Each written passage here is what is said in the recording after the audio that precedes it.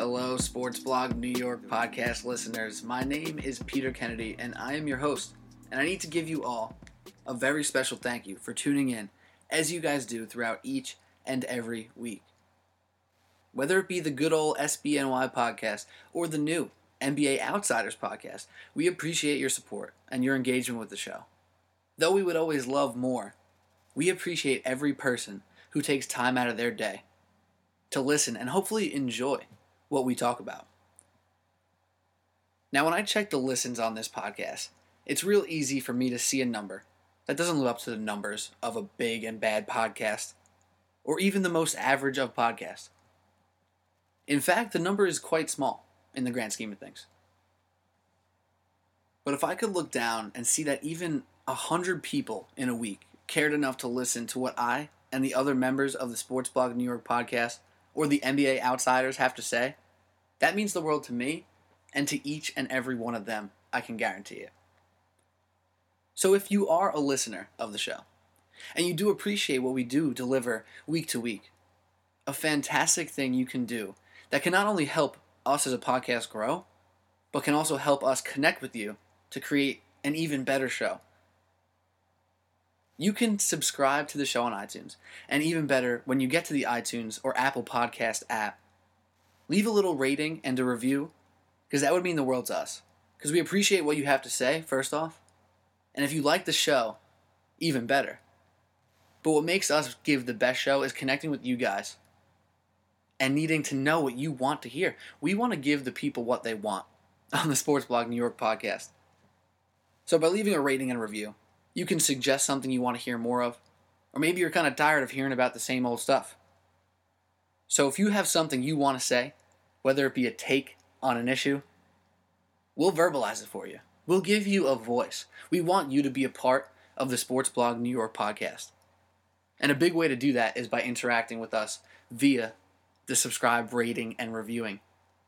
Because in the little podcast world that exists on iTunes and all this other stuff, Google Play, SoundCloud, and all this, there's some weird metrics that go into everything on how stuff gets seen. And what we want nothing more than is to have you all who listen since the start, or who listen now, or maybe this is your first ever episode, is to be a part of this from now. So hopefully we can look back in a year, 2 years, 3 years, who knows? Slow and steady, right? But if we can look back and say, those OG listeners, whether it was 20 of them, 50 of them, 100 of them, whatever it is, 200. We have our biggest podcast come out a couple weeks back. Interview with a guy named Khalil McDonald. Hit over 300 plays. Still counting. That means so much. So if we can look back on one of these moments and say, those listeners were there, OGs, and now look at what we have accomplished, or what we have become, what we have grown to be, that excites me. And I hope that it excites you guys as well. Because if you appreciate the show, that means a lot to me as well. As you know, Peter Kennedy here. I host pretty much all of the Sports Blog New York podcasts, joined by guys like Phil DeMeo, Frank Villani, who's going to join us later on today to talk about the Knicks, because the Knicks are fun, and that's awesome for us as well. John Lucas Dovey, Justin Babb, Alec Argento, Joe Staubach, Joe Calabrese, Mike Palmisano, all these guys come on because we love to talk sports. We love to talk about New York sports, and especially when our teams are fun and we don't have to be hating. Unfortunately, we will be doing a little bit of hating today because I got some tweets I'm going to pull up about Ben McAdoo. But before we get to all that stuff, I just want to say thank you again for listening. So that's enough of me ranting about how much we want to interact with you. We want you guys to be a part of the show in any way possible, whether it be via Twitter at SportblogNYC, at NBA_Outsiders, my personal at Pete Kennedy with 2 Ys. It just means a lot to us, and it makes the show more fun. It makes the show a lot more fun when I can come on and give somebody shout out to their take they made on Twitter, or maybe bash them a little bit depending on what we see. It makes it more fun for me, for you, for everybody involved. So take a few moments out of your day. If you're already listening now, you might like it already. So just tell us what you think. It means the world to us. But that's enough about that. So this is Sports Blog New York Podcast. My name is Peter Kennedy, as you just heard.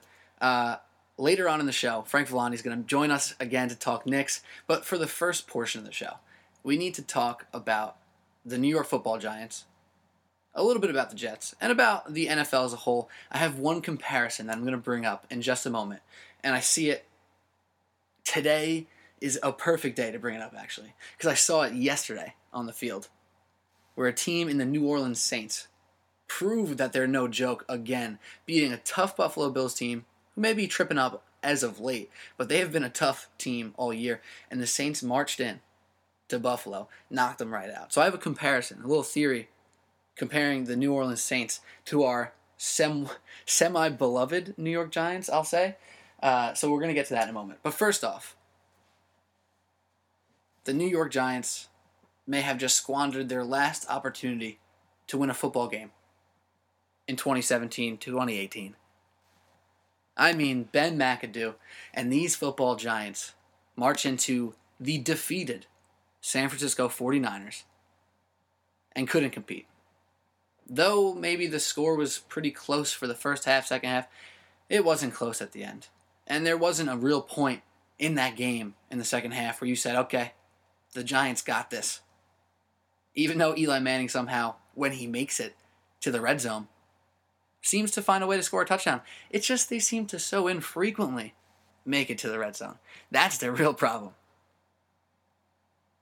But Ben McAdoo is the topic of conversation. It is the seat that is most hot. And it is going to be a rough week for this man. I'm not familiar with Ben McAdoo's media appearances, but if he has any radio shows he's got to talk to or any specific journalist this week, which I know he has press conferences and whatnot, they're going to be tough. They're going to start asking him, are you worried for your job? Are you worried for your quarterback's job? Are you worried for your GM's job? These are three things that Giants fans typically, past 10 years, haven't been too worried about. There hasn't been many moments in the last decade where the Giants are saying, what are we going to do? What's our plan moving forward? Are we getting rid of the coach, the GM? I mean, it happened, and it pops up here and there. But this is a moment where it's big. Where you go on Twitter during the Giants game, and Ben McAdoo's head's getting called for. You can't help it. You can't unsee it. It's all over the place, and it's only going to heat up after a loss to the San Francisco 49ers. So I mentioned earlier, they may have squandered their last chance to win a game in 2017-18. And that is because after the San Francisco 49ers, after the loss this week, the Giants play the Chiefs, Redskins, Raiders, Cowboys, Eagles, Cardinals, and then Redskins again. Now you look at those names. I said Chiefs, Redskins twice, Derek Carr and the Raiders who need something. The Cowboys, they lost, but they're still better than the Giants. The Eagles might be the best team in the league, and the Cardinals are sneakily a 500 football team right now. Where's the win coming for Ben McAdoo? Where's that one game going to show up where we go, okay, Ben, you just won us a game. Even if that does happen, fans are still not going to be happy because now they're just going to say, all you did was ruin a pick. You just ruined the first round pick anywhere, Ben. What are you doing? Get out of here. I mean, if you don't believe me, which I don't know if that's really a disputable point, worrying about Ben McAdoo's hot seat right now. If you don't believe me, you can look on sportsblognewyork.com, the home to this podcast, where we wrote an article last week, a man named by the name of Leslie Monteiro. He goes by @MongoGoesInsane on Twitter. He's a real interesting Twitter follow, actually. Gets in a lot of riffs with people on Twitter, has no problem backing up his points, and he honestly takes it on. If he sees somebody disagreeing with his article on Twitter, he goes at him because he has his facts straight, he has his ideas set out, and he's ready to go. So 4 days ago, or 5 days ago now, since it's Monday by the time you're listening to this podcast, Leslie wrote an article titled, Why is Ben McAdoo Still the Giants Head Coach? And I remember reading it, getting it set up on the site, and I was like, wow, Leslie, you're being a little aggressive, I think. I know we all want Ben McAdoo out, but you're just calling for his job right now. You need him out right now. Can't we just wait for the end of the season? But I continued on and read his reasoning, and I heard what Leslie had to say. Again, that's @MongoGoesInsane on Twitter. I read what he had to say, and I said, you know what? Why can't this be like pulling a Band-Aid off? This is an ugly team. This is ugly right now. A lot of people want to jump down the throats of the players, coaches, and etc. for not trying hard, for giving up.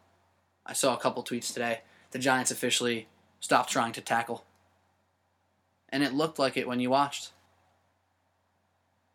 But now what do the Giants need? Right? As I read Leslie's piece, that's what I thought. What do the Giants need from right now to the end of this season?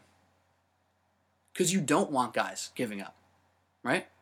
That's not a culture you want to create.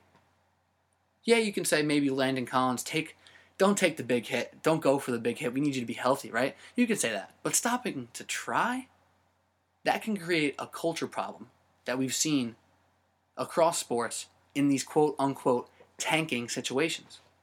New York Knicks, prime example A, which we're going to get into later. Last season, they didn't look like a team that tried. They were just feeding Melo when he was on the court, trying to compete a little bit on offense, not at all on defense, and they didn't build a culture. It was a mess. This year, no star power outside of KP, a lot of defensive effort, a lot of extra passing, and hey, they may still not be a playoff team, though they've been hot. But you can tell when you watch them that they want to win. That's the culture you need moving forward with these guys. So that's why I come back to the Giants. What do the New York Giants need right now till the end of this season? That is not giving up. It is continuing to have the, quote, Giants culture, the Giants way. You still need to play hard. You still need to practice like you're in it. You still need to keep these young guys growing.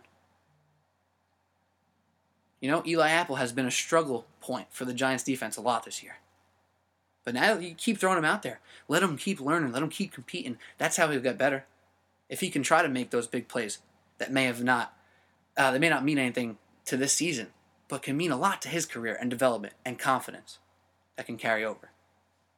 But another thing that the Giants need from now until the end of the season is to not really win games. And with this schedule coming up that I mentioned before, with teams like the Chiefs and Raiders and Eagles and Redskins twice, there's a good chance they won't be winning games. So they can still play decent football, compete, let the young guys who are still on the field be healthy and play and try to get better, and catch those L's for the draft pick, which all the fans want, right? So what now is better for that type of situation? For the situation where you don't want to give up, players are playing for pride and for next season. What encompasses all of that perfectly? When you start at the top and chop off your head coach. And now I hate to talk like that when we're talking about a man's job, a man's, way of making a living. It's tough to say it for another human being, but when you look at the situation, what typically happens when a head coach gets fired mid-season? There's a few routes, right? They either kind of continue on the same path, don't really get better, don't really get worse, and it is what it is. Or, as we saw in Phoenix after the 2-game stint of Earl Watson as the head coach this season, the team comes out firing the next week. The team comes out ready to prove that they belong in this organization and on this roster. Because when there's a new regime at the top, the players who were there from the old regime, they get a little nervous. That guy who's comfortable, maybe in the second year of his 4-year contract, saying, I'll be here next year anyway. He says, wow, maybe I won't be here next year anyway, because Ben McAdoo was my guy, and he's gone. If I don't compete now, I may not be here to compete next year. Now, there's no scientific reasoning behind this. I didn't do the statistics on what happens when there's an interim head coach or when a coach gets fired mid-season, because it's not a good look, right? The Giants are going to be in the news all week for all the wrong reasons. For all the reasons we've had the Jets in the news in the past, or you equate them to. So if they fire Ben, is it a bad look for an organization? Maybe. A year and a half and he's done? That doesn't go over too well amongst, future coaches and how they feel about if the GMs have their back or not. So it's a tough call, right? But I sincerely think if those two things that I mentioned before, having people still play hard and competing, and also not winning games, trying to find that balance of not losing culture, but also not hurting your draft pick, that might be best suited for an interim head coach. It might be best suited for the kick on the ass of the players who are a little bit too comfortable right now. The ones who you are blaming for not wanting to tackle. So I don't know. That's just me, guys. But like I said in the open, I need to hear from you guys. Do you think it's time for the chop, chop, chop? See you later, Ben McAdoo? Or should the New York Giants wait for the end of the season, let this bad season play out, and then start from scratch next year?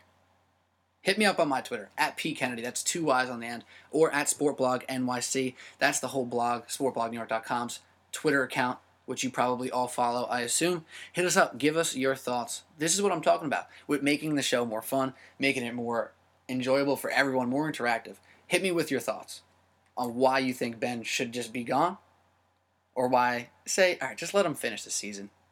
Or God forbid, maybe you think he should be here next year.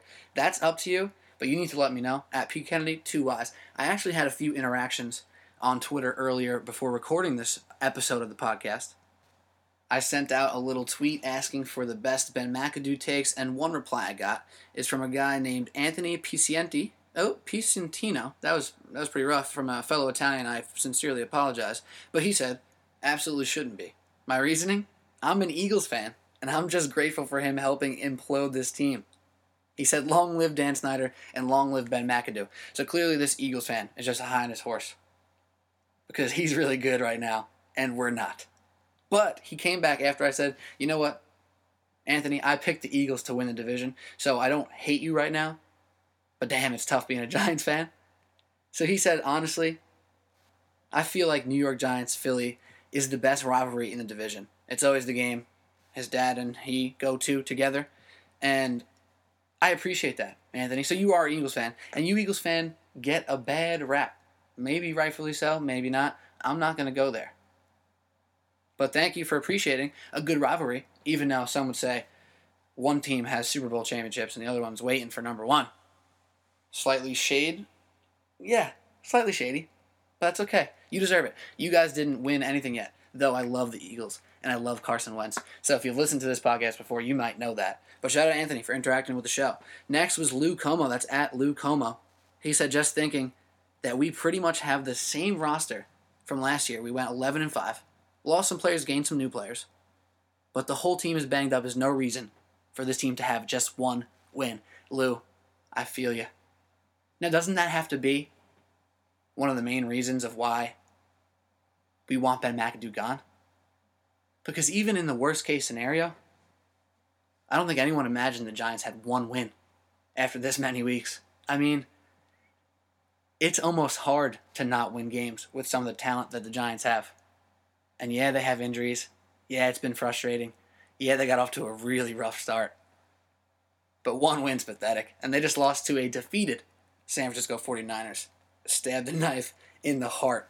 And someone else named Charlie C. Hustle, don't know him. He said, call me up, bro, and left his number. Charlie, I'm not going to call you, but if you're listening to me say I'm not going to call you right now, then you can hit me up again. Because maybe a real listener who wants to express his feelings, who wants to get his thoughts out, get his take out into the world, I respect that. And if you actually want me to call you, then maybe we'll have to talk off air.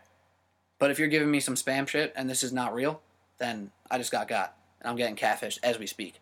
But that's what I got on Twitter so far. There's some more takes that maybe I'll pull up later when I get Frank Villani on the phone to talk about the Knicks, because I know he might have a thought or two on Ben McAdoo as a fellow Giants fan. But there's some more Twitter interactions we got on the Sportblog Twitter, at SportblogNYC, that we can bring up maybe later, or maybe we won't. We'll figure it out. This is the Sportsblog New York podcast, though. My name is Peter Kennedy. I'm your host. Hopefully you're enjoying today's episode. It's me solo tonight. Well, solo for now, because Frank Villani will be joining me in just a moment. But I know he's been locked in on this NBA season, and especially this next season, which we're going to be talking mostly about.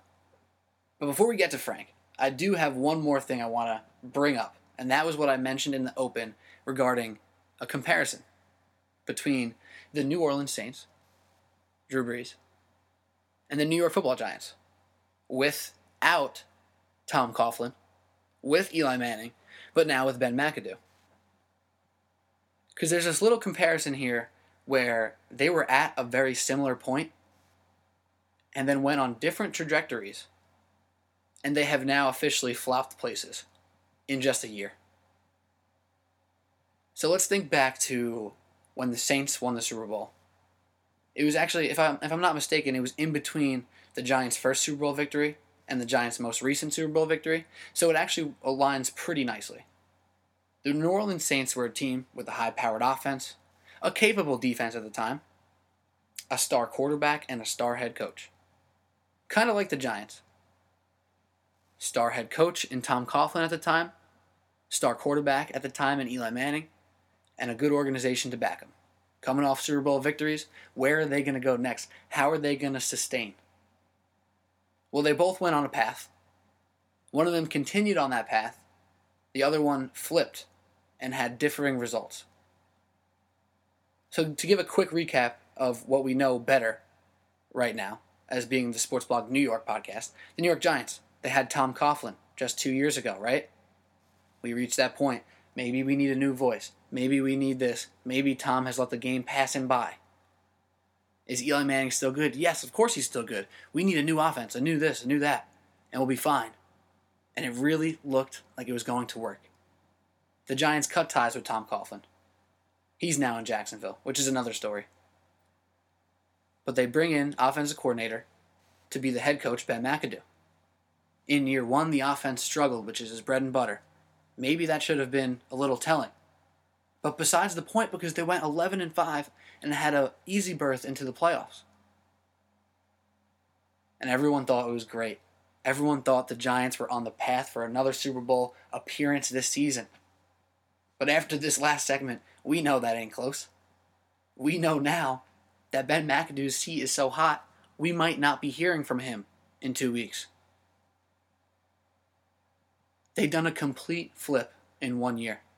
They went from tenured veterans in the league with Coughlin and Manning, guys who we've seen succeed more than once, have a good working relationship, and a culture that you couldn't question if it was there, but you can question if it was the right culture.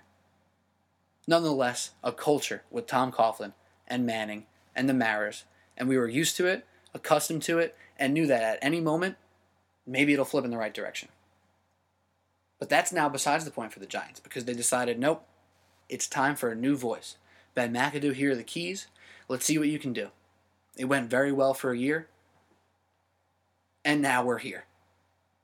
1-9. It's not very good, huh? It's not very fun for the New York Giants.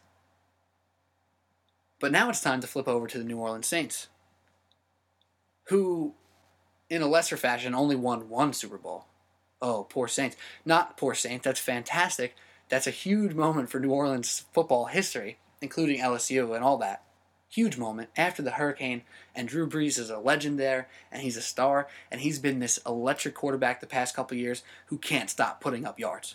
He can't stop throwing touchdowns. But their defense couldn't stop a soul. And the Saints have labored to average seasons, to slightly below average seasons, to maybe an occasional playoff berth. But since that last Super Bowl, they're not the powerhouse that we thought they were. They've been befuddled with 8-8s or 7-9s or 9-7s, and that's really where they've been living. And last year, we didn't think it was a great year for them. And who expected this? Now, through 10 weeks in the season, the New Orleans Saints are 7-2, look like they can't be stopped on a win streak. And what is their bread and butter? Their defense. How did that happen? I mean, for real. If you think about the New Orleans Saints, and me and Kevin Law, who was on last week's episode on Monday, talked about the Saints. He actually picked them as one of his top 4 teams in the entire league. They now have the Drew Brees that they've had for the past couple years, who's still way above average. And now they have a defense who can slow people down, create turnovers, and stop people sometimes. That could be scary, no? Especially when you think about the New Orleans Saints really not even hitting their full stride offensively. I mean, they look damn good against the Bills. They put up a whole lot of points. I'm pulling up the exact number because I kind of forget. 47, right? 47-10. So to draw this parallel with the New Orleans Saints and the New York Giants, I'm curious if Giants fans are now feeling a little bit regretful for being so happy that they let Tom Coughlin go. Or not for being so happy, but for being encouraged by it. Because what I remember from when Tom Coughlin finally left the New York Giants or got fired or however it went down, I think people were ready for the new voice. I think we were worn out by Tom. And his 2 minutes late or 5 minutes late or 5 minutes early is still late. Whatever he did with his time and his regimenting, we were worn out by it. But now do we look back and say, maybe he was what we needed the whole time? Maybe he was a voice that could have continued to get the best out of his players? And it was just a rough patch? Who's to say they wouldn't have been 11-5 without Ben McAdoo as head coach and still with Tom Coughlin, allowing Ben to do the offensive stuff that he was always good at? So my question is, Giants fans, do you look at the New Orleans Saints and have a little bit of jealousy, looking at their quote-unquote past his prime quarterback? Because it's tough to say Drew Brees is too far past, even though he clearly is past the prime. He's still very good. But is there jealousy from Giants fans seeing the Sean Payton, Drew Brees regime continue to be strong and in fact look as strong as they've looked since their last Super Bowl? It's interesting. I mean, it's not a super direct correlation here, but I totally see those two figures on each side as really like statues of the organization. They were the pillars of which the organization was built on for a decade plus. Tom Coughlin and Eli Manning were the Giants. Sean Payton and Drew Brees are the Saints. Now where we sit with Ben McAdoo's seat on fire, are we wishing that Ben McAdoo never became coach in the first place? Are we wishing that Tom Coughlin and Eli Manning were still together? And does it hurt even just a little more knowing that the Jacksonville Jaguars, not just Jaguar, are actually a good team now? And they look like they have a culture. They suspend Leonard Fournette, something that we can be familiar of with Tom Coughlin and his quirks of how strict he runs certain things within an organization. That's what they have now in Jacksonville, and it looks like it's doing something. Now, granted, Tom is not the head coach, and he's more of just a culture setter, decisions maker when it comes to operations and personnel and whatnot. Jacksonville looks good. New Orleans looks great under the Sean Payton, Drew Brees regime. And the Giants look like they need to mash the restart button with Ben McAdoo, Eli Manning, and even Jerry Reese. So this is the SBNY podcast, Sports Blog New York podcast, if you will. My name's Peter Kennedy. In just a moment, I'm going to bring in my man, Frank Villani, to talk about the Knicks. But last, I just want to mention again, like I mentioned in the very beginning today, please, if you like this show, if you like what you've been hearing, don't forget to go to iTunes, an Apple Podcast app, and leave a rating and review. It means the world to us. It helps us create a better show for you, for us, for engagement, for better topics, for everything. So if you're interested, if you like the show, if you like us, feel free to leave a rating and review. It means a lot to us, and we'd greatly appreciate it. But I think it's time to move on to a more fun New York sports conversation. Let me bring in my man, Frank Villani. How we doing? I'm good, man. How we doing, Petey? I'm glad to have you here. I just did about maybe 30 minutes on Ben McAdoo and the Giants stinking and how the Saints had this tandem of Drew Brees and Sean Payton. The Giants had Tom Coughlin and Eli Manning. We thought chopping off Coughlin and bringing in McAdoo was a great move last year, but it looks like it's over, Frank, no? Yeah, man. I mean, I told you earlier today I've been out for a little while on football in general, but usually, I stick with my Giants. But like after Odell broke his ankle this year and all these suspensions and like he's talking like he didn't lose the locker room, and then that press conference where he doesn't have an answer, I've just been having my doubts about him for a while now, and I can't blame anybody else for feeling the same way, man.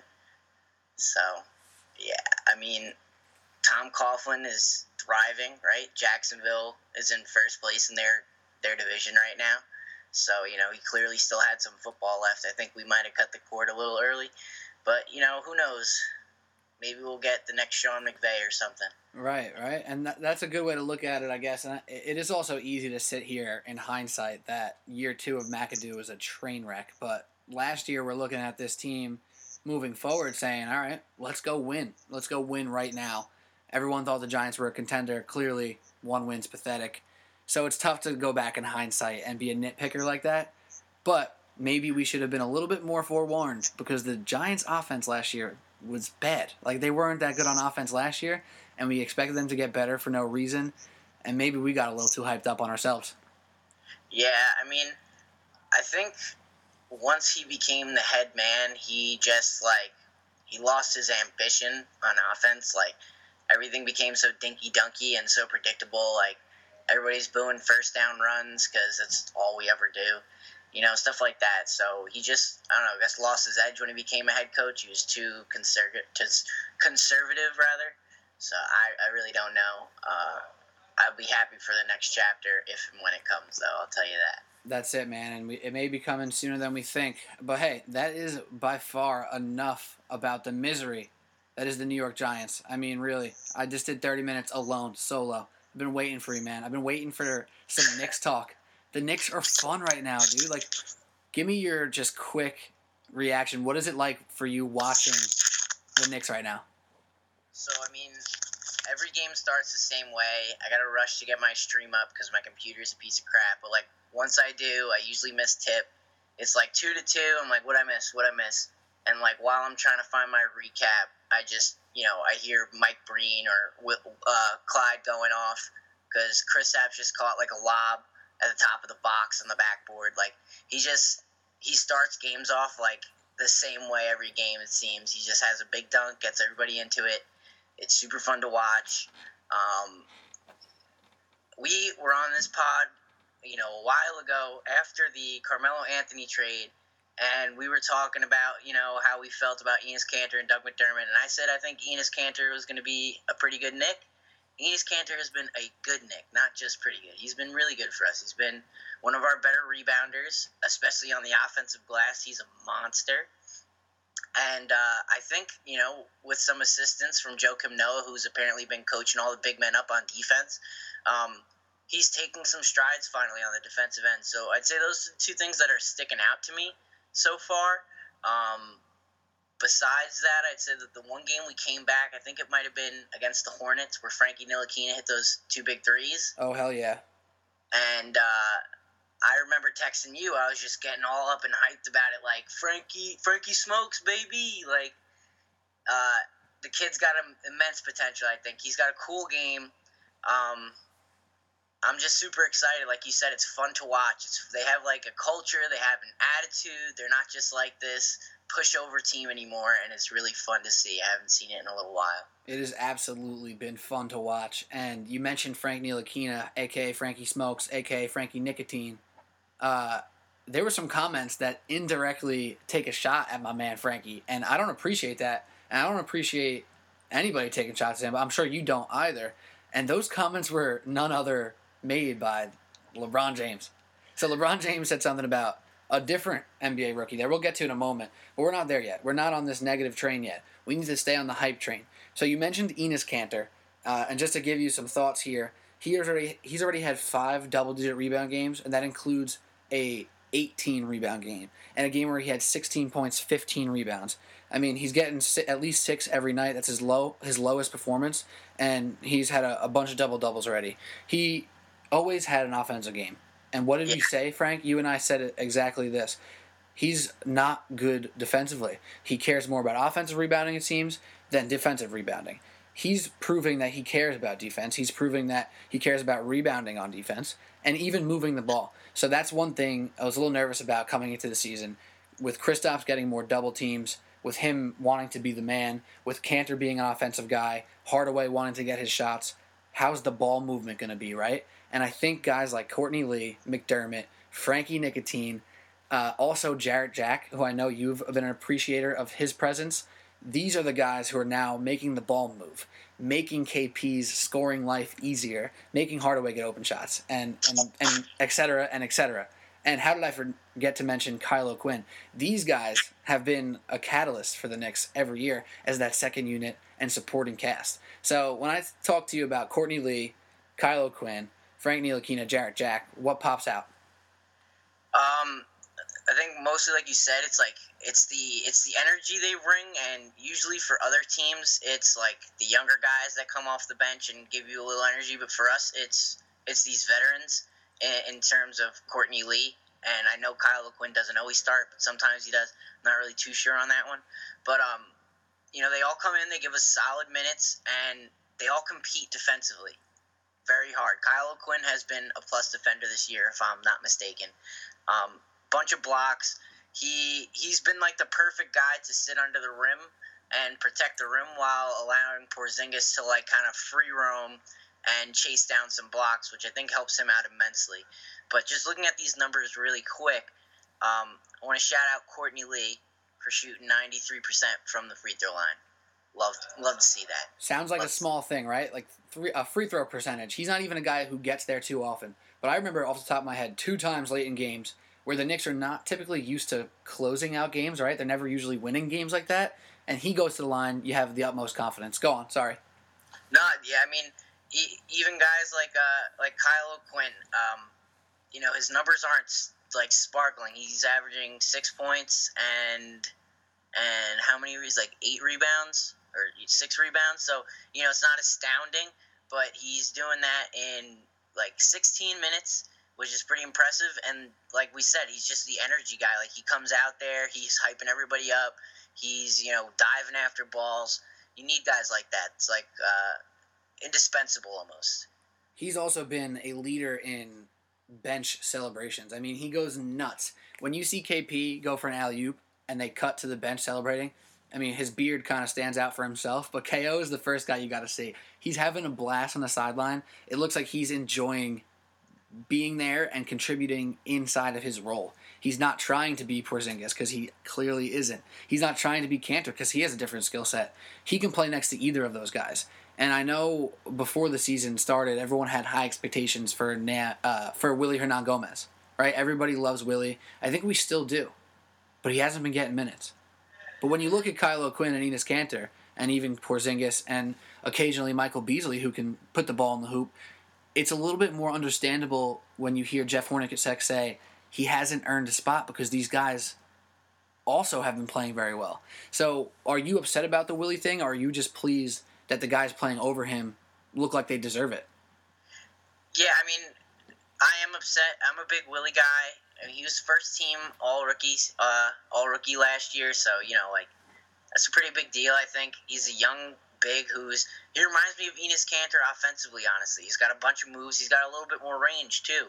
So, he's super talented. I'd love to see him get out there, but I just like to see that the Knicks have, like, some sort of culture. Like, there seems to be accountability for the first time in a long time. And, it's unfortunate that it's against, possibly, I'm not going to say he's a fan favorite, but he's well-liked. But, at least there's a culture there. Like, this guy's got to earn his spot, and when he does, he's going to keep it because he's talented. Like, I can't wait for Willie to earn it, and when he does, it's going to be fun to watch. And I think if he doesn't get a chance, or like a big chance at least, maybe he'll get a more supplementary role. But if he doesn't get a big chance or a chance to ever start this year, that might just mean the Knicks are playing well, right? Like, if there's no change necessary, that means those other guys are doing their job. And no need for Willie is sad because we like Willie, but it's also could be a good thing because the guys ahead of him are playing well enough to keep their job. Like you said, there's a culture. These people want to play. And we're going to shout this guy out later to say goodbye, but Mindaugas Kuzminskas is a guy who didn't even get to suit up until the most recent game of the year where he played 2 garbage time minutes. I mean, that's a guy who we had playing a lot of minutes last year, who, say what you want, could knock down shots, say what you want, gets abused on defense. He was a guy Knicks fans liked and a guy the Knicks played last year. Now he couldn't even suit up. There's more depth than ever. There's guys like Damian Dotson, Willy Hernangomez, who we want to see more from. But if they don't get their chances, that means that obviously KP, Hardaway, Ntilikina are playing, and O'Quinn and Kanter. But that means Courtney Lee's doing his job. That means Michael Beasley's making the most of his opportunities. That means that Jarrett Jack is able to play NBA basketball and is not injured. So those are good things in the long run as well. Agreed. 100% agreed. So another quick thing on Kyle O'Quinn before we move on to the next thing.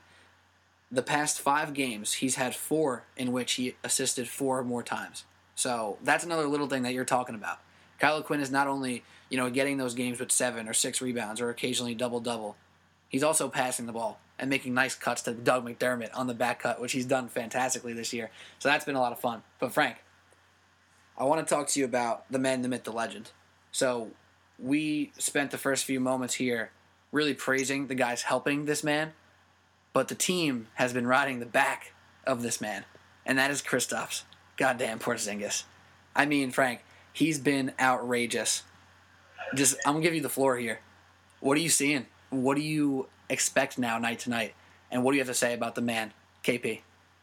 All right, so I won't lie. I was a little skeptical at the beginning of the year. Double teams, how's he going to handle it? But, right now, I say it all the time. You can't guard a unicorn. It don't matter how many people you put in his way. He's just too tall. If he wants to get a jumper up, he's too tall. You won't block it. He'll get it up. And he seems to be one of those guys where defense doesn't matter. If he's going to make it, he's going to make it. If he's missing it, he missed it. It's whatever. But right now, he's shooting over 50% from the field.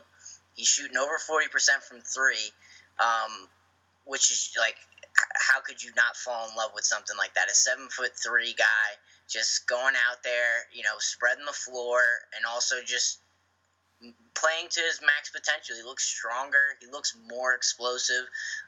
A bunch of things you couldn't expect from a guy like him because he already was a freak, he's still improving. He's still, becoming a better NBA player. And it's honestly, in my opinion, it's the most fun thing to watch in the NBA. Just night in and night out, this guy goes out there and makes highlights happen. Just a human highlight reel. And I'll say this to give you a little bit more props on this. If you don't know who Frank Villani is somehow, because you're listening to this podcast, Frank is one of the 4 NBA outsiders. So you might be sitting there saying, all right, this kid is just clearly a Knicks fan saying KP is the most fun in the NBA. We watch a lot of basketball, Frank, Duffy, and Bab, which we'll talk about the outsiders maybe a little later at the end. But we're not just saying that because he's a Knick, right? I mean, New York helps the cause. I think New York helps the hype. I heard someone on the radio, I forget who it was, or it might have been a podcast, it might have been Bill Simmons. He said that you're really feeling the impact of New York right now. With how big the Knicks feel and how big KP feels, you're feeling the impact of New York. So maybe it is a little bit of bias, maybe it's a little bit of homer mentality, but from the completely unbiased perspective, we listen to these other NBA podcasts. We do a show where we talk about the NBA, not just the Knicks. This dude is one of the main, most electrifying stories in the NBA. And if you dispute that, you're literally a fool. Is that fair? Yeah, literally a fool. Just uninformed. Literally, it's every single night. It's he put up 40. He catches an alley-oop that, almost hit the roof of the Coliseum. He's just a freak. He just does things that other people can't do, And like you said, he's shooting over 40% from 3. He's taking 5 a game. So he's hitting 2 3-pointers a game. He's also finishing alley-oops. And we mentioned before his stats on a night-to-night. He's had 1, 2, 3, 4, 5, 6 30-point performances already this year. That doesn't include the 40, so that's 7 games over 40 points. And in those other games where he didn't score 30, yeah, he had 2 in the teens at 12 and 19, but he had another one at 28. I mean, the man's been electric. He's averaging 30 a game. So, Frank, that makes me ask you this question. Right now, he's clearly a candidate for the first month MVP, right?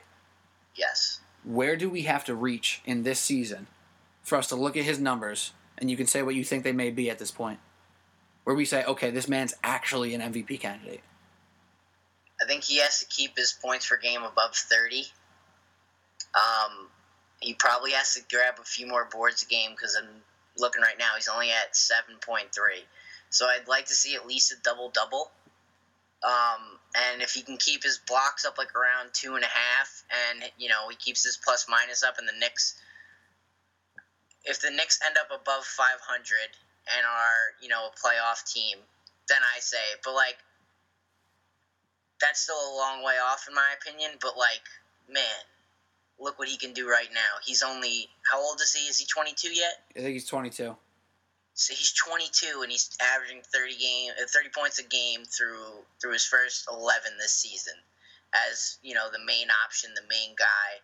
And it's not like it snuck up on people. Everybody knew that he's going to be the guy we double team on the Knicks, and he's still there. He's still Porzingis that we know and love, and, you know, that's super encouraging. What do you take out of his recent post-game press conferences where he's clearly, you know, playing to the crowd, answering the questions in like a funny, trying to be, I don't know, I don't want to say trying to be cool, but clearly he has a thought out there. Like when he says about the New York mentality, the New York grit, that was a direct quote of what he said in the post-game, where I think Rebecca Harlow asked him, say, do you think you could ever not come back? Do these Knicks think they are ever down and out? And all he said was no, and smirked to the crowd. What do you make of KP being a little self-aware out there with the media? I love it.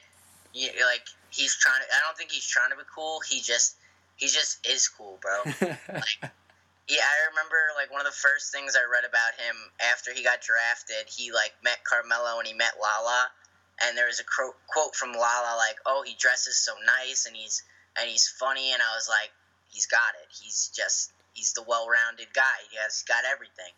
And it's just showing more and more now that he's got the spotlight, and I love it. I follow him on Instagram. I don't know if you follow him on Instagram, but, like, every once in a while he'll post, like, a story of him doing something. One time he posted a story of himself just with, like, a bunch of tattoos, like, all over his arms. He's like, what do y'all think? And it was, like, one of those yes or no panels. And then he also took one the other day with, like, an old school New York paperboy hat. I know you know what I'm talking about when I say that. Of course. Yeah, and he just, like, embraces it. Like, I feel like that's a thing for foreign players. Like, New York is the place that they want to play. Like, he's living the dream. He's the main guy in New York City. Look at New York sports around him. The only person I'd say that can possibly compare over this past year is maybe Aaron Judge's meteoric rise to, like, MVP candidate as a rookie. But besides that, Kristaps Porzingis is New York sports right now. That is a great quote. That quote will be most likely pulled out in a tweet and tweeted with this episode attached. It'll say, Kristaps Porzingis is New York sports right now. It's very Zoolander-ish. I like it. I honestly mean it too, man. He really is. He just embodies what it should be about, man. Having fun and playing hard. And he's the best at it.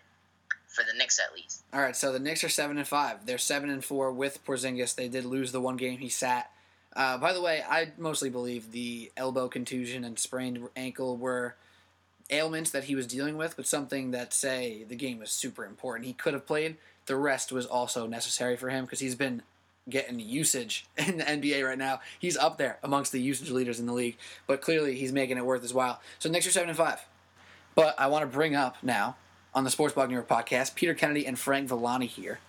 I want to bring up what LeBron James said about another rookie whose name is not Frank Ntilikina. So I think it was a pregame. I'm not even sure if it was a pregame or a postgame press conference. Pretty sure it was a pregame where LeBron James was asked about Dennis Smith Jr. as a rookie who he was facing up against. And basically LeBron said, I'm not directly quoting this, but basically he said that he's been with Dennis for a while. He's known him, known his game. He thinks he's a huge steal of the draft and this and that. And he also specifically said that the Knicks missed out on Dennis Smith Jr. I mean, my man's going up against the Mavs, not playing against the Knicks, asked about Dennis Smith Jr. and calls out the Knicks for not drafting this man. So on one hand, why are you talking about another team? Second hand, why are you throwing shade at Frank Ntilikina, who was a key part in the Knicks beating your Cleveland Cavaliers earlier this year? Clearly the Cavs are better. But, Frank, you saw this. We had it shared in our NBA Outsiders group chat. What do you think? What do you think about Bron throwing a slight shade at Frank and hyping up Dennis Smith? F LeBron, bro. F him. I'm not even kidding right now. F LeBron. I'm sick of this nonsense. He thinks he knows what everybody should do. He's the crown prince, so, you know, whatever he says goes. Get the hell out of here, LeBron. You don't know what's going on in New York. And honestly, frankly, I don't want you to concern yourself with it. Keep New York out of your mouth, LeBron James. That's how I'm going to preface this. Second, I'm going to say, yeah, I think Dennis Smith's a great rookie. Good for the Mavericks. They probably did get him a little low at 9. But at the same time, I don't think the Knicks made a mistake drafting Frankie Ntilikina instead of him, because we're building for the future. And to me, Frank Ntilikina kind of embodies that, whether that's good or bad, that he's not ready for, to be a starting point guard right now. That's for you to decide, I guess. But, I truly believe this team is in a transitional period. We're not in a period where we should be, looking to chase championships, because it's not going to happen within the next 3 years. I truly believe that. So, you get a guy who's super young, who's big for his position, and has, some pretty cool skills, and you can develop him alongside your 7'3" unicorn. Dennis Smith Jr. seems more of a shot-first point guard, and I'm not really sure that's what the Knicks needed. And, not to throw too much shade, I like Dennis Smith Jr., but he's also has injury concerns, man. He tore his ACL his senior year of high school, so, that can't be good. He looks like he plays like Derrick Rose right now, yeah, but, how long did Derrick Rose last? Yeah, man, I feel you. Dennis Smith has these tools where you look at him and say, wow, that is a man who can be an explosive scorer, like absolute explosive scorer from all levels, right? He can shoot tough threes. He can dunk on someone's head. He can do the fancy finishes. Right now, Frank Ntilikina can't really shoot contested step-back threes. He can't dunk on people's heads consistently, if at all, if he's even tried that yet. He hasn't shown the ability to go up and under in midair and put a lefty spinner off the glass. He hasn't done these things yet, right? Dennis Smith has done some of these things already. So it is really easy to look at Dennis Smith and go, that dude is skilled, talented, going to be legit for years. Because I think those words are all true, right? There's no need that they both can't be good. But what you said I think was perfect is it is actually a situational fit. And watching the Knicks over the first couple weeks here, it looks like Frank is absolutely buying into New York and has the attitude where he's putting the good type of pressure on himself. He wants to grow up right now, even though he's not there yet, but he's not going to get down when he doesn't perform to where he wants to. And I'm not saying Dennis Smith would, but just embodying the Knicks and embodying New York right now, I think Frank is taking all of the blows in stride. He's showing he can shoot the ball. He's shooting off the dribble from mid-range well. He shoots open threes at a decent clip right now. Hit some big ones in some games already. And the number one thing is defense. Frank Ntilikina showed that he can be a plus defender right now, even though he gets into foul trouble occasionally.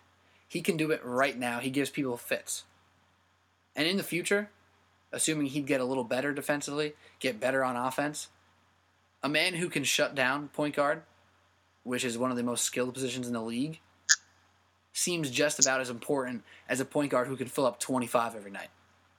So I'll take my Frank Ntilikina. I'm not selling stock on Dennis Smith. I think he's great. But for the Knicks, with someone like KP already there, that's a man who supplements KP. Makes his life a little easier. Whereas maybe KP and Dennis Smith might just take turns if they were on the same team. It'd be a way more interesting fit. And Frank's style seems to flow very smoothly with how Jeff Hornacek wants to run stuff and how this team has been finding success so far this year. Yeah, somebody tweeted at us, or possibly at you, it was like a little NBA Outsiders thing about Malik Monk and how the Knicks didn't need another undersized shooter / scorer type. And I read that and I couldn't agree more with whoever said that. Just more so than anything, we needed somebody who's, like you said, engaged defensively at the very least. He seems like he wants to be a good defender in the NBA. And like you said, he's shown some streaks that he probably can be. He's super long, so he's always going to have a size advantage in his matchups, which is going to help him out. But the other thing, like I said before, Dennis Smith seems to be a shot-first guy, where Ntilikina is not a shot-first guy. And when you have, your number one offensive option in Kristaps Porzingis, I don't think you really want a point guard who's going to dominate too much possession of the ball, unless he's going to be dominating that possession to feed the big men or, feed the guys who score. So I just think he, like you said, he fits the system. He fits the culture. It's just the right move for the Knicks. and LeBron James doesn't know what he's talking about. Maybe he should get to 500 before he talks about other teams. I think LeBron James has finally made it back to 500. Oh, no, you're right. He's 6-7 at the moment. You were correct. So, all right, LeBron, when you hit 500, come try to throw shade at the New York Knicks, and maybe we'll listen to what you have to say. Yeah, I mean, I'm not worried about it. I'm not. And there's no reason to. And like we both said, this is no slight at Dennis Smith. But if you're gonna come at our mans like that, you're gonna come at our guy Frankie Nicotine. Like that's not cool here. That's not cool in the Sports Blog New York podcast. This man has done nothing but compete, nothing but work on looking like every part of his game. He's confident to shoot the ball on occasions. It looks like he has traits that are sincerely rare in the NBA. The abilities on defense, stretch the floor. And he makes some no-look passes sometimes, Frank. I don't know if you've seen him. Some of his no-lookers are super smooth. You don't see him coming. He loves the bounce pass. And that alley-oop from Ntilikina to KP the other night against Sacramento was absolutely electric. I mean, more of these plays are coming. What's your reaction last night, by the way, when you saw that alley-oop? I mean, I couldn't believe he caught it. He catches balls that I'm like, oh, dude. Like, what are you doing? And he just catches him and still slams him. But that pick and roll, ooh, boy, that's going to be a dangerous combination. That pick and roll and then that pick and pop, ooh, give it 2 years. That's going to be deadly, boy. I can't wait. And how about this? I'll give the rare shout out to Bleacher Report. I know people in our age, like in between like older people and people in, say, high school, we have an interesting relationship with Bleacher Report now, right? I feel like people kind of get tired of their emoji use, but shout out to them for making those Rick and Morty Knicks Kristaps Porzingis Instagram videos where he goes in through the portal and then comes out and slams an alley-oop. Super fun. They also know that basketball fans love Rick and Morty. They're perfect because, he's not from this earth. He's from a different dimension. Legit. So. There was an alternate timeline where Rick found the Latvian gangbanger Kristaps Porzingis, trained him to be a basketball player, brought him back, and makes millions off him, like in gambling. That's good stuff. All right, so this is Frank Villani and Pete Kennedy. We have one more thing to talk about. One last thing about the Knicks that we got to break down real quick. And Frank, I'm happy to have you over all the outsiders, obviously, Duffy and Bab. They're not Knicks guys like we are. That's why this is Sports Blog New York Podcast, NBA Outsiders episode coming later in the week. But we're here to talk Knicks. And there's a little move, a little shakeup in the Knicks roster right now. So we mentioned Mindaugas Kuzminskas and the Knicks waiving him. So he's no longer part of the team, which is quite sad. I really did feel bad that he didn't get a chance this year. But as the saying goes, it's a business. It happened. He wrote a really heartfelt Instagram post. I don't know if you follow him. I did. Yeah, so a little tough to read as a Knicks fan who wanted Kuz to be good and rooted for him last year. But his tenure is over for now in New York. Sad to see him go. Maybe he'll get a chance to come back, maybe not. But like we said, it's a business. So that leaves us with Joakim Noah. Now, Frank, I'll give you the floor. Joakim Noah's coming back. We actually talked about Joakim Noah in a little Knicks preseason podcast. But give the people maybe not what they want to hear, but what they need to hear on Joakim Noah. Okay. First of all, rip in peace, Kuz, I'm going to miss you. It's really fun to yell your name when you hit three-pointers. And, like you said, Kristaps was the Latvian gangbanger. That was our Lithuanian gangbanger. It's good to have a bunch of those kind of guys. But, man, let's talk about my man Joakim Noah for a second. I was a huge fan of Joakim Noah's when he was back in Chicago. It sucks that we pay him so much and he hasn't really been able to perform for us on the floor or really even be out there on the floor. But I still think he's got a good game. He's got to get back to the level he used to be, obviously. I don't think he's been there physically for the past 2 seasons. I think he's been, dealing with injuries and really for the first time in his career. So if we can get back a Joakim Noah to, where, he's 75% of the player he used to be, he's going to give us a defensive anchor, a great passing big man, somebody who will play well off of Porzingis because he doesn't need the ball in his hands, and when he does get the ball in his hands, he doesn't look to shoot it. So, his veteran presence, like I said earlier in the pod, Enes Kanter has already come out and said that he's been a really good role model for him, Joakim, because he's helping him out so much defensively. just like, positioning and instincts-wise, like telling him what to expect and what to do. And, that's almost immeasurable for a guy. I think he could have done that without minutes, which is, kind of hard for me and us losing Kuz. But at the same time, like I said, if he can come back and finally play like a healthy Joakim Noah, he might be a good person to have in the rotation because he does a lot of things that, we don't have right now necessarily. I mean, I guess you can never run out of defense and passing, right? And those are two things that he does. I think the most important thing that you said is that he might be able to do this role from the bench. And I think a good thing about that is he's going to be on the bench. He's not going to be the starter. And if he is, that is a real problem. I have pretty strong confidence. I don't know if there's been word on it yet or not that he won't start. And I don't think he's going to get a lot of minutes. And I think that's the best case scenario. Joakim Noah's best suited role on the Knicks might be 12 minutes a night, high energy, one assist, one layup, and 2 rebounds and a block. That might be... And 4 fouls. Right, and legit, and 4 fouls. That might be peak Joakim Noah this year. So what I ask of Knicks fans is just forget that we pay him, $18 million right now. It sucks, like you said in the open of that segment.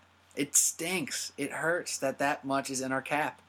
But we're not going to do anything about it. We're going to take advantage of our advantages. One of our advantages might be this man knows what to do on defense.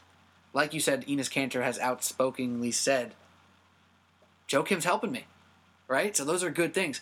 I want to read you a little quote quoted by the man, Ian Begley, one of the best Knicks reporters out there. He said from Joakim Noah, quote, "Whatever my role is, I'll accept it. We're all in this together, and whoever's out there fighting, we're going to support them." End quote. So that's what we talked about with Courtney Lee and Kyle O'Quinn being one of the biggest cheerleaders for the Knicks when he's on the bench. Joakim Noah seems to be bought in. He seems to understand how he's disappointed people. Joakim Noah isn't dumb. He knows he is getting paid too much for what he's performed. And I think he sincerely wants to bring to the table whatever the hell he can bring to the table. And that might be 12 minutes a game, 1 point because he missed a free throw, 2 rebounds, a block, and 1 assist. I don't know. It could be positive. I don't know where the minutes are going to come, and that's where I want to leave you off, Frank, and react to what I just said. Where do we find the minutes for him if Willie can't even get minutes? Yeah, it's going to be tough, without a doubt. But, like you said, didn't Ron Baker just get demoted? Yes, he played for the G League the other night. So, he was getting 15 minutes a game. Dotson's... Is he two-way as well, Dotson? He is two-way, but he's been bouncing back and forth. He played against the Kings at the end of the game. Yeah, so he's averaging 8 minutes a game. So right there, that seemed to me when I saw that news that they were moving down Baker and Dotson, that's where the minutes are going to come for Joakim.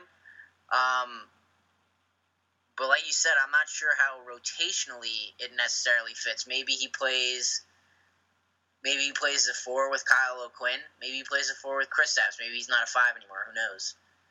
We'll see. Maybe it's matchup dependent, but I'm really not sure on that one. So I need to shout out 2 guys on Twitter. One is a guy who interacts a lot out here. His name is @_treble21. That's actually my friend Albert. Have him sit on the bench, he says. Have him sit on the bench in a suit and mentor guys like WHJ, a.k.a. Willie Hernan-Gomez, until we stretch his provision ass. Or stretch his provision ass, I should say. So he doesn't want him to play. And I understand that. And another person said, never wanted him in the first place. So he didn't want him to play. Another guy said, his name is Andrew Wells, appreciated his comment. He said he's not a big Knick follower, but it's hard to be mad at a statement like that, even if he sucked. So I think when it comes down to it, Joakim Noah is self-aware. He's not dumb. He knows he's been underperforming by far. And he's going to do what it takes to help this team. And he's always been a guy, Frank, tell me if I'm wrong, that you saw play basketball. Be like, wow, that's the passion you want out of a coach. Right? Yeah, he's just got that. He's got a passion for the game, and he's got good character. He defends his players. He's the biggest cheerleader when he's out there.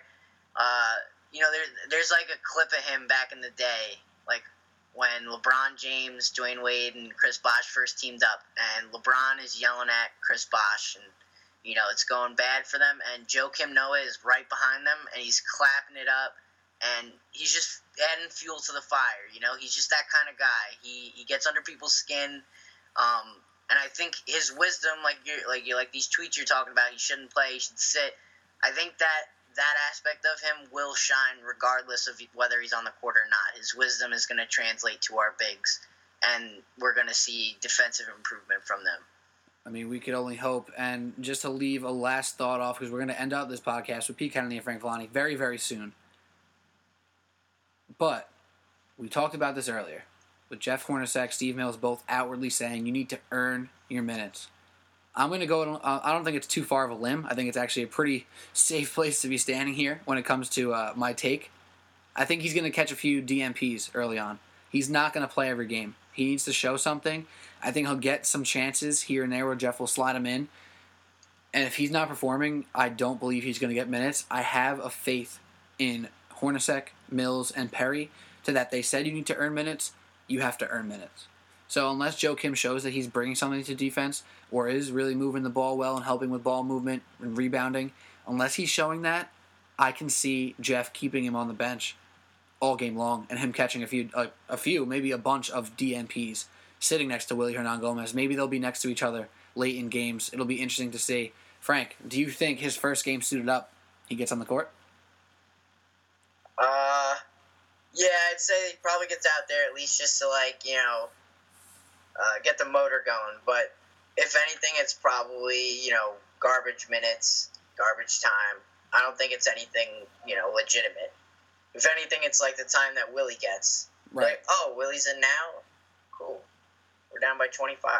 All right, man. That's interesting stuff. I appreciate you coming on. We're going to have an NBA Outsiders podcast with you, John Lucas Duffy, and Justin Babb coming later in the week. Frank, I'm going to put you a little bit on the spot here. Do it. Just a little bit. But give me an elevator pitch on why somebody who listens to the Sports Blog New York podcast, who may be listening right now, but skips over the NBA Outsiders, should give us a chance. Because we talk a lot of basketball, first of all, not just New York Knicks, not just New York sports. We get into everything. And we really try to, avoid those mainstream things that you can't avoid, almost, so to say. Like, we do our piece on the Warriors and the Cavaliers, but we don't harp on it. We like to go with the most interesting story, maybe not necessarily the most, popular story, which, it's good to get a little mix-up.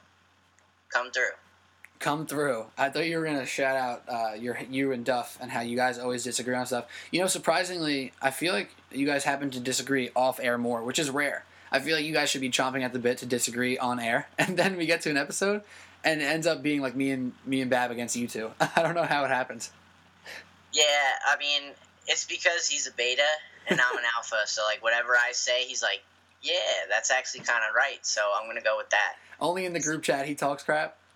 Yeah, only in the group chat. Only when people aren't there to, hop on my train and be like, no, Duff, you're dumb. He just doesn't want that on the wide scale, so, he comes over to the good side. And that will really test if he is a supporter of the SBNY podcast, because we're not going to tell him that we said this. And if he listened, he listened. If not, that's on him. Yeah. We'll see if we get a text message like, fuck you, Frank. Frank, thank you for coming in. This is the Sports Blog New York podcast. Everyone, please go to Sports Blog New York podcast on iTunes, Apple Podcasts, Google Play, all that good stuff. Subscribe, and more importantly, rate and review. Tell us what you think. What do you want to hear more of? What do you want to hear less of? What is your take on everything that we talk about? We want to engage with you. We appreciate every listener.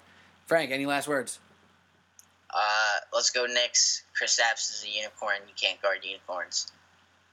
Shout out Knicks. This is the SBNY podcast. Frank Villani and Peter Kennedy signing off. Have a good one.